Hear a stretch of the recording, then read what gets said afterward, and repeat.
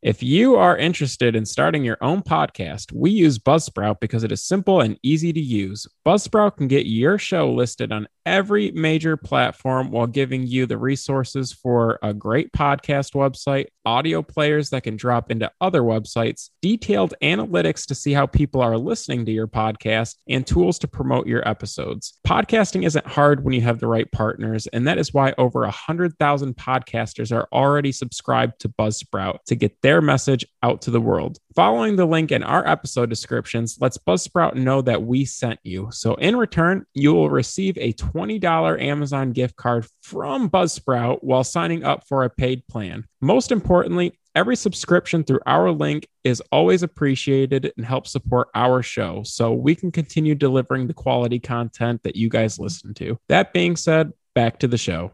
Hello and welcome to Comic Book Junkies. I'm Andrew. And I'm Joe. And this week we're coming at you with a book review. This time we read Superman, Whatever Happened to the Man of Tomorrow by Alan Moore, George Perez, and Curt Swan on art. It's a really good story. It's only about 2 issues, so it was a pretty quick read. The graphic novel that we read, you can get on Comixology. It has 4 issues, but we're going to do the first 2, which are the actual title story. So Joe, what are your thoughts? I really enjoyed it. As a Superman fan, I approve it. 2 issues, a lot happens within 2 issues. This might be the shortest thing that we've ever read, but it felt like there was a lot of content, so I was pretty impressed. Did you like it? Yeah, in general, before we dig in, I do like this story. It was a pretty favorable story for a few reasons. Curt Swan, this is one of his last significant contributions to the character. I mean, if you're familiar, Curt Swan, classic artist for Superman, all through the Silver Age and whatnot. So it was really cool seeing him work with Alan Moore here. And then 2, I like that this is kind of an imaginary story, and it's pretty much the last Silver Age Superman story. So, pretty much my favorite time in the character's history. Maybe not as many notable stories other than the introductions of all of his cool supporting cast and characters. A lot of the cool villains like Brainiac, Supergirl, and all that. Great time in his comics. But,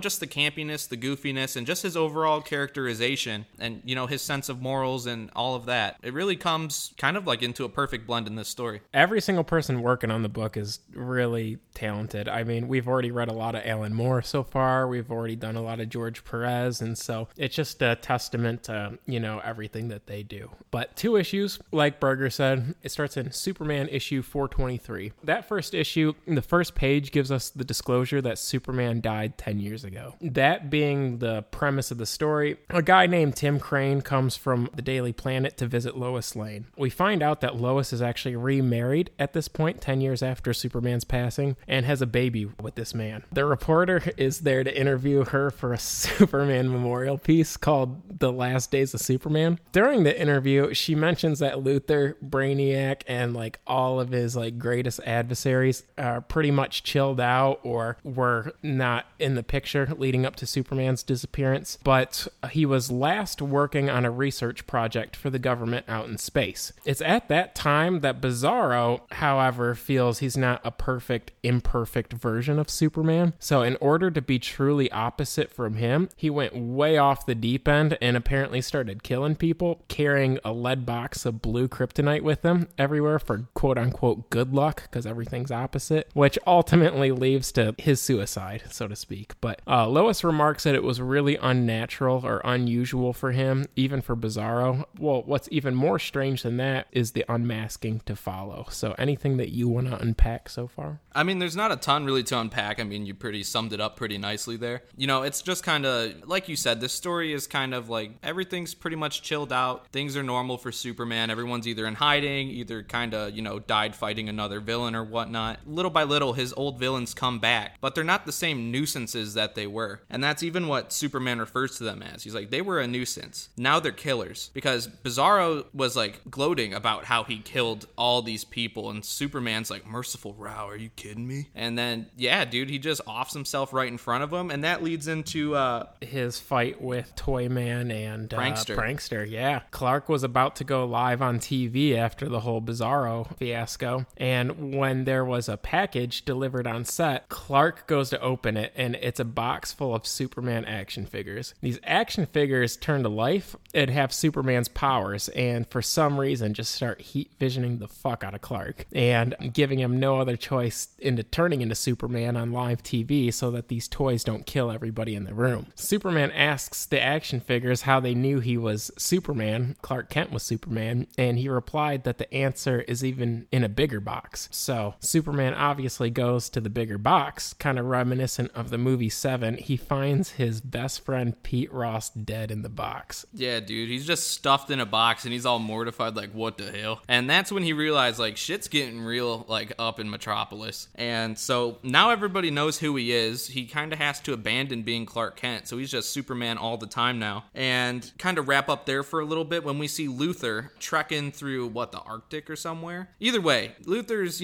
walking around town, not a town though, looking for we don't know what, until we see Brainiac's detached noggin just like laying there, and he picks it up and he's like, just who I was looking for. And that's when Brainiac starts to take over Luthor's body by putting his little tendrils on top of Luthor's bald ass head like Bezos, and he just latches on and he says, you're mine now. And that was pretty badass because just the way that like Luthor was like, what the fuck? And then Brainiac just took him over anyways was cool. And he's walking like a drunk dude out of a bar, trudging back to wherever he's going, dude, to go scavenge and build a new spaceship because that's all Brainiac pretty much does. And yeah, so, kind of setting up the main villain, or so we think, setting up him there was pretty badass. And then we see ourselves back in Metropolis. Yeah, to make matters worse, Metallo has taken over the bodies of like 100 men, and they're all storming the Daily Planet looking to kill anybody that has been remotely close to Clark Kent in his lifetime. Even though Superman has no idea how Metallo was able to do that, he uses the Daily Planet's planet, like the planet on top of the building, as like a giant magnet and quickly resolves that issue, bringing his loved ones to the fortress for safety. But conveniently after that, Brainiac now has built his ship through Luthor, and he's storming the streets of Metropolis. Lastly, the Legion of Superheroes comes to visit Superman in the fortress to give him a statue, a golden statue of Superman holding an object. Because they traveled through time, Superman knew that this date was specific and reflects that it might be his last day. So between all of his villains coming out of nowhere and becoming nuisances to murderers, he knows that there's something underlying that's way worse that he hasn't figured out yet. Once everybody leaves, including the Legion, we see Superman crying next to his dog buddy Krypto. Crying like a bitch. What a strong first issue. Yeah, dude, that shit slapped. And it set up, like, everything that needed to be concluded in the next issue, and it was awesome. Alan Moore, usually thought of as, the Watchmen guy, V for Vendetta, League of Extraordinary Gentlemen, and what have you. But his work on superheroes, as much as that fat wizard hates the genre itself, he did such great work. So, I wish he'd stop hating for a little bit, even though I get it, but, And just do his job. Yeah, do your job, bro. You're getting paid, kind of. Issue 2 happens to be Action Comics 583. The story goes back to Lois in her interview with Tim. Lois's new husband, Geordi, pops in because he smells some coffee. Don't blame the dude. It's probably pretty early there. And so this is our first real introduction to Geordi. Lois then goes back to the story, relaying that she and the others were just waiting around scared in the Fortress of Solitude while Superman helped protect them from Brainiac. There's a huge force field that spreads across the whole fortress, making it so no one can come and no one can go. There's a funny panel, though, where the Justice League finally shows up, like last minute, and they're trying to break into this bubble so they can help Superman. But you see Shazam and Wonder Woman, they're punching, just going ham on this force field. And then in the bottom left corner, you see Batman and Robin just smacking it with this weak ass stick. Like, this ain't Batman 66, dog. Yeah, I know. It's like they went to Home Depot beforehand and got some warped wood. This'll do. Yeah. A bunch of dunces, dude. But yeah, so pretty much back in the bubble. Back in the bubble, it's pretty much Superman's last stand. Brainiac, Luthor outside being ne'er-do-wells. And then the Legion of Supervillains shows up too. And they're pretty much like those people like when you were in school that like were in your group but didn't do any work and wanted all the credit. They just show up to like pretty much shit talk and be like, oh god, look at Brainiac's gotta do it. And then they just stand there with their hands in their pants and fucking don't do anything the whole time. Similar to that, while they're doing following that, Jimmy, the photographer of the Daily Planet, and Lana Lang, Superman's first girlfriend in high school, feel so defenseless that they got to go sneaking around the fortress trying to find any artifact that might grant them powers. Sure as shit, Lana finds a pool of an unidentified liquid and decides to strip down naked and swim in it. And then Jimmy finds some kind of science. It's like the best Western pool, dude. Facts. What's floating on top?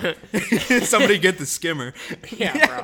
So she skimmed off the top, and Jimmy finds some kind of flask and drinks it. And sure as shit, they both immediately get powers, go back to the battlefield where the Legion is, and in a short amount of time, they're already dead because they have no idea what the fuck they're doing. Yeah, dude, it's like going out with one of those like electric fly swatters and hitting some lightning bugs. That's what happened to them, dude. They got crumpled up like real quick. So then we get to, they're dead. Superman kind of gets the gist of that. He's like, yo, where my dog's at? And then that's the saddest part about all of this shit. So it had me crying in the club, dude. The sad part, which is always the sad part for me, are when the animals die. So Krypto's getting pissed off that people are causing all kinds of ruckus in his fortress. So he goes to the guy radiating kryptonite and just fucking goes to town on him. But because he's radiating kryptonite, definitely passed away in the process. So rest in peace, Krypto. That shit was sad as fuck. He's like, get off me, you stupid dog. Don't you realize this is killing you? And he's got that like snarling face on, like my dog when he's overexcited. And he just tore him up, dude. And that was like so noble and so sad all at the same time. Like I was literally just sitting in my living room and I put the reader down and I was just like, man, I'm like depressed now all of a sudden. And I had to hold it up and show it to my fiance Jazz, and I was like, look at how sad this is. And then she's like, I didn't even read that page and I almost want to cry. I was like, yeah, dude, it's sad, dude. He's just laying there, radiated all green on the ground. And then later we see, skipping ahead a little bit, once the squad comes in, you see like Jason Todd and Batman checking on Krypto, and even that was like sad as fuck, dude. It's like a bunch of legends pretty much died in this hall today, and it's just dead Krypto, dead Lana Lang, and everybody's just tossed up now. Dead Pete Ross, all of the villains are acting weird, and suddenly everything clicks for Superman because the only big villain missing out of this scenario would be Mr. Mixtaplick. We'll say Mr. Mixtaplick. Yeah, dude, correct me if I'm wrong, but also shove it because I don't care, dude. They spell it like it's, alphabet soup. So the little derby hat wearing fifth dimension imp, goofy as all hell. Yeah, well, he's pretty much like God and he's a dick. So right. He confesses that he's the one responsible, and his reason for cause is that he's immortal. He said that for thousands of years he just stood still. For another thousands of years he was a good guy. Then maybe the next chapter in his life he might be evil, and then maybe guilty after that. More so just trying different things just to kill time. But what a fucking weirdo. Yeah, for 1,000 years, why don't you just beat your meat and go to sleep instead, dude? Chill out. Right. That's what I do anyway. Why don't you spend 1,000 years trying to get some chicks, dude? You fucking loser. All right. But anyways,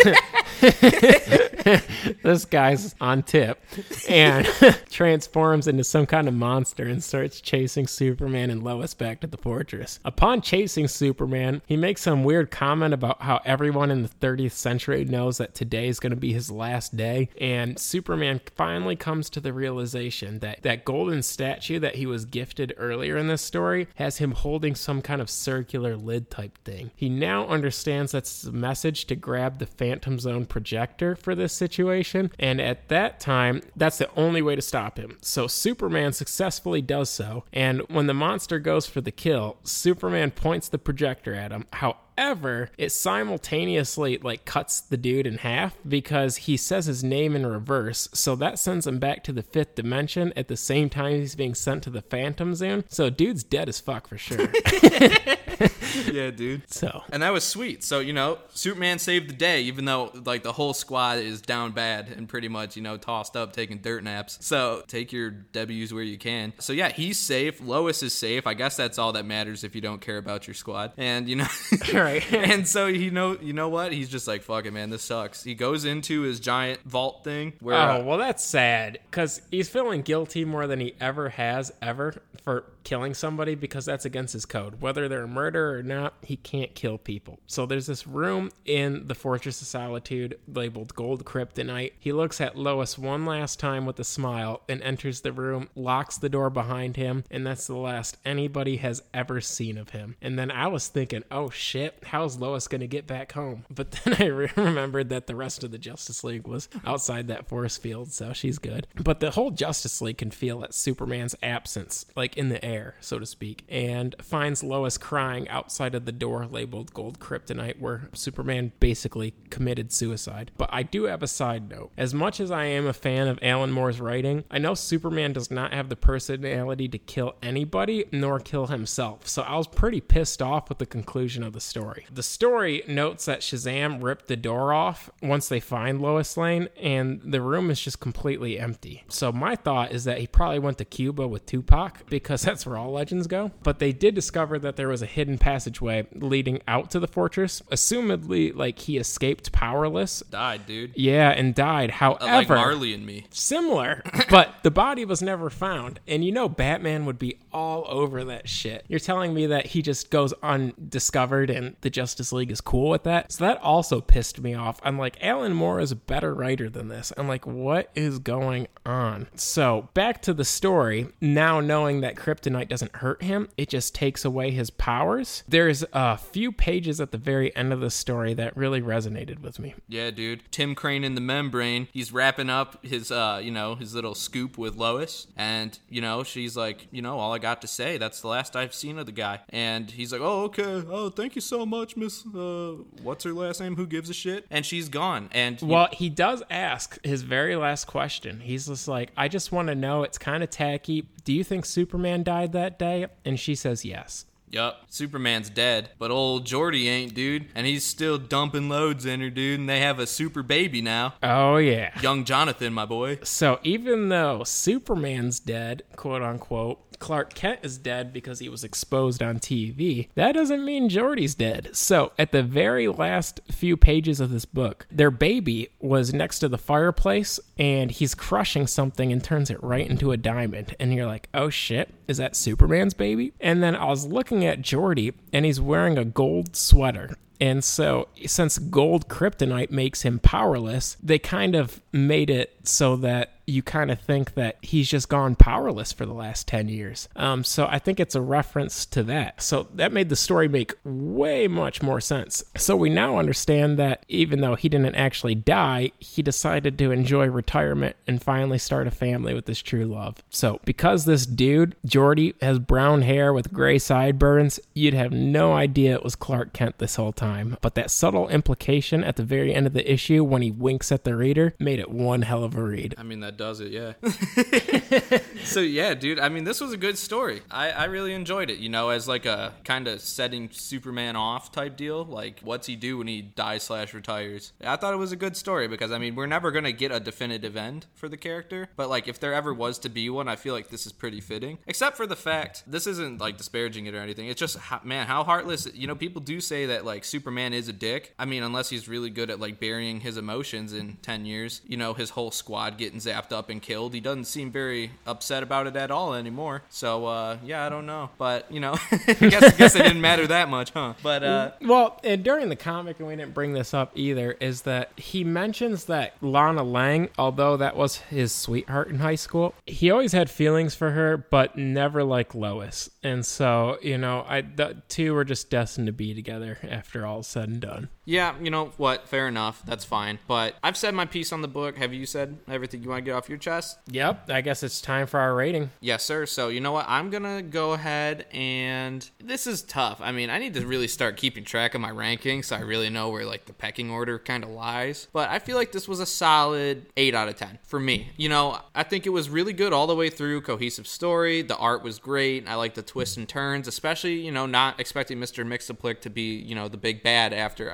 I genuinely thought it was Brainiac up until he revealed himself. I thought all the twists and turns were good. It It's a great story. If you like Superman especially, it's a great like kind of character study. And it's got all of like those great Silver Age like characters and elements to it. And it's kind of got a feel of a different time. So, I think it's a really good book. So yeah, 8 out of 10 for me. What do you give it? I'd give it an 8.5 out of 10. There's a lot of nuances to it, like you said, lasted the Silver Age, and if you understand Superman and his cast of characters, like everybody who's meant anything to him kind of appears in this story. So for only being 2 issues, they're able to fit all of that in 2 issues, so that was pretty impressive to me. So I had a really good time reading it. I still enjoy All-Star Superman better, and so it's not his best story ever, but it's still a great Alan Moore story. Obviously, you said the art. Curt Swan is probably my favorite person to ever do the Superman art, just symbolic of the best time he had in comics. And so I really appreciated that Alan Moore was able to pair with him. The art was amazing. The writing was really good, even though it almost pissed me off. He really came full circle at the end. I remember finishing the book and I was like, well, damn, it was right in front of us the whole time. And so that's a good storytelling, And so I was pretty impressed overall being a Superman fan. Even if you're not a Superman fan, it's a really good read. It's a really short read, so if you're new to comics, this would be a good one to pick up.